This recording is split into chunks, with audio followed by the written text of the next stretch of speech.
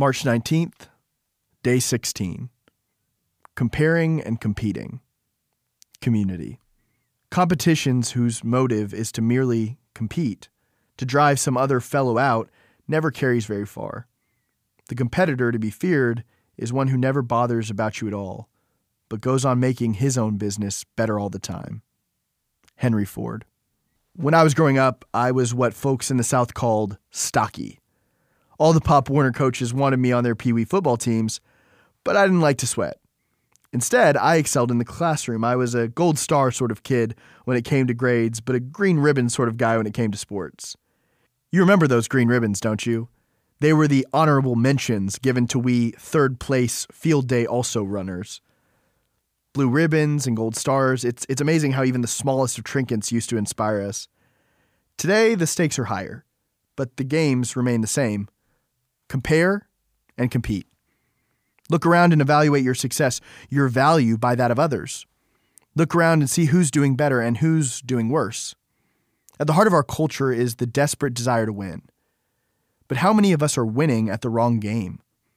How many of us are comparing ourselves to the wrong standard?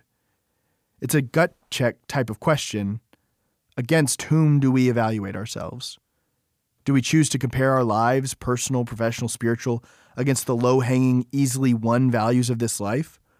Or do we dare judge ourselves against the values of the next? Do we ask, in what ways am I like Jesus? Or the even more frightful question, in what ways am I not?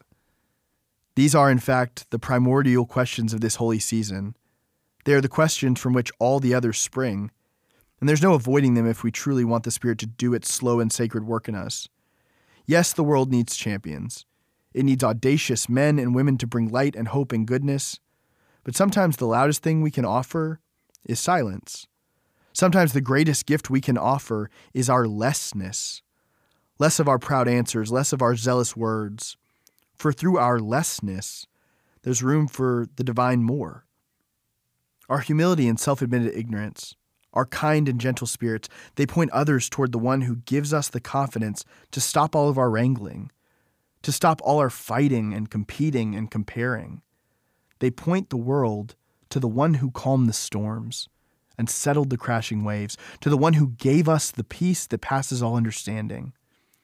And while the prowler knows that real joy and earnestness cannot exist in a culture of comparison, he knows too that its balm is found in community. It's found in us acknowledging our need for others, their value, their worth, their contribution to our lives. He knows that the rat race isn't escaped by yet another meaningless trophy.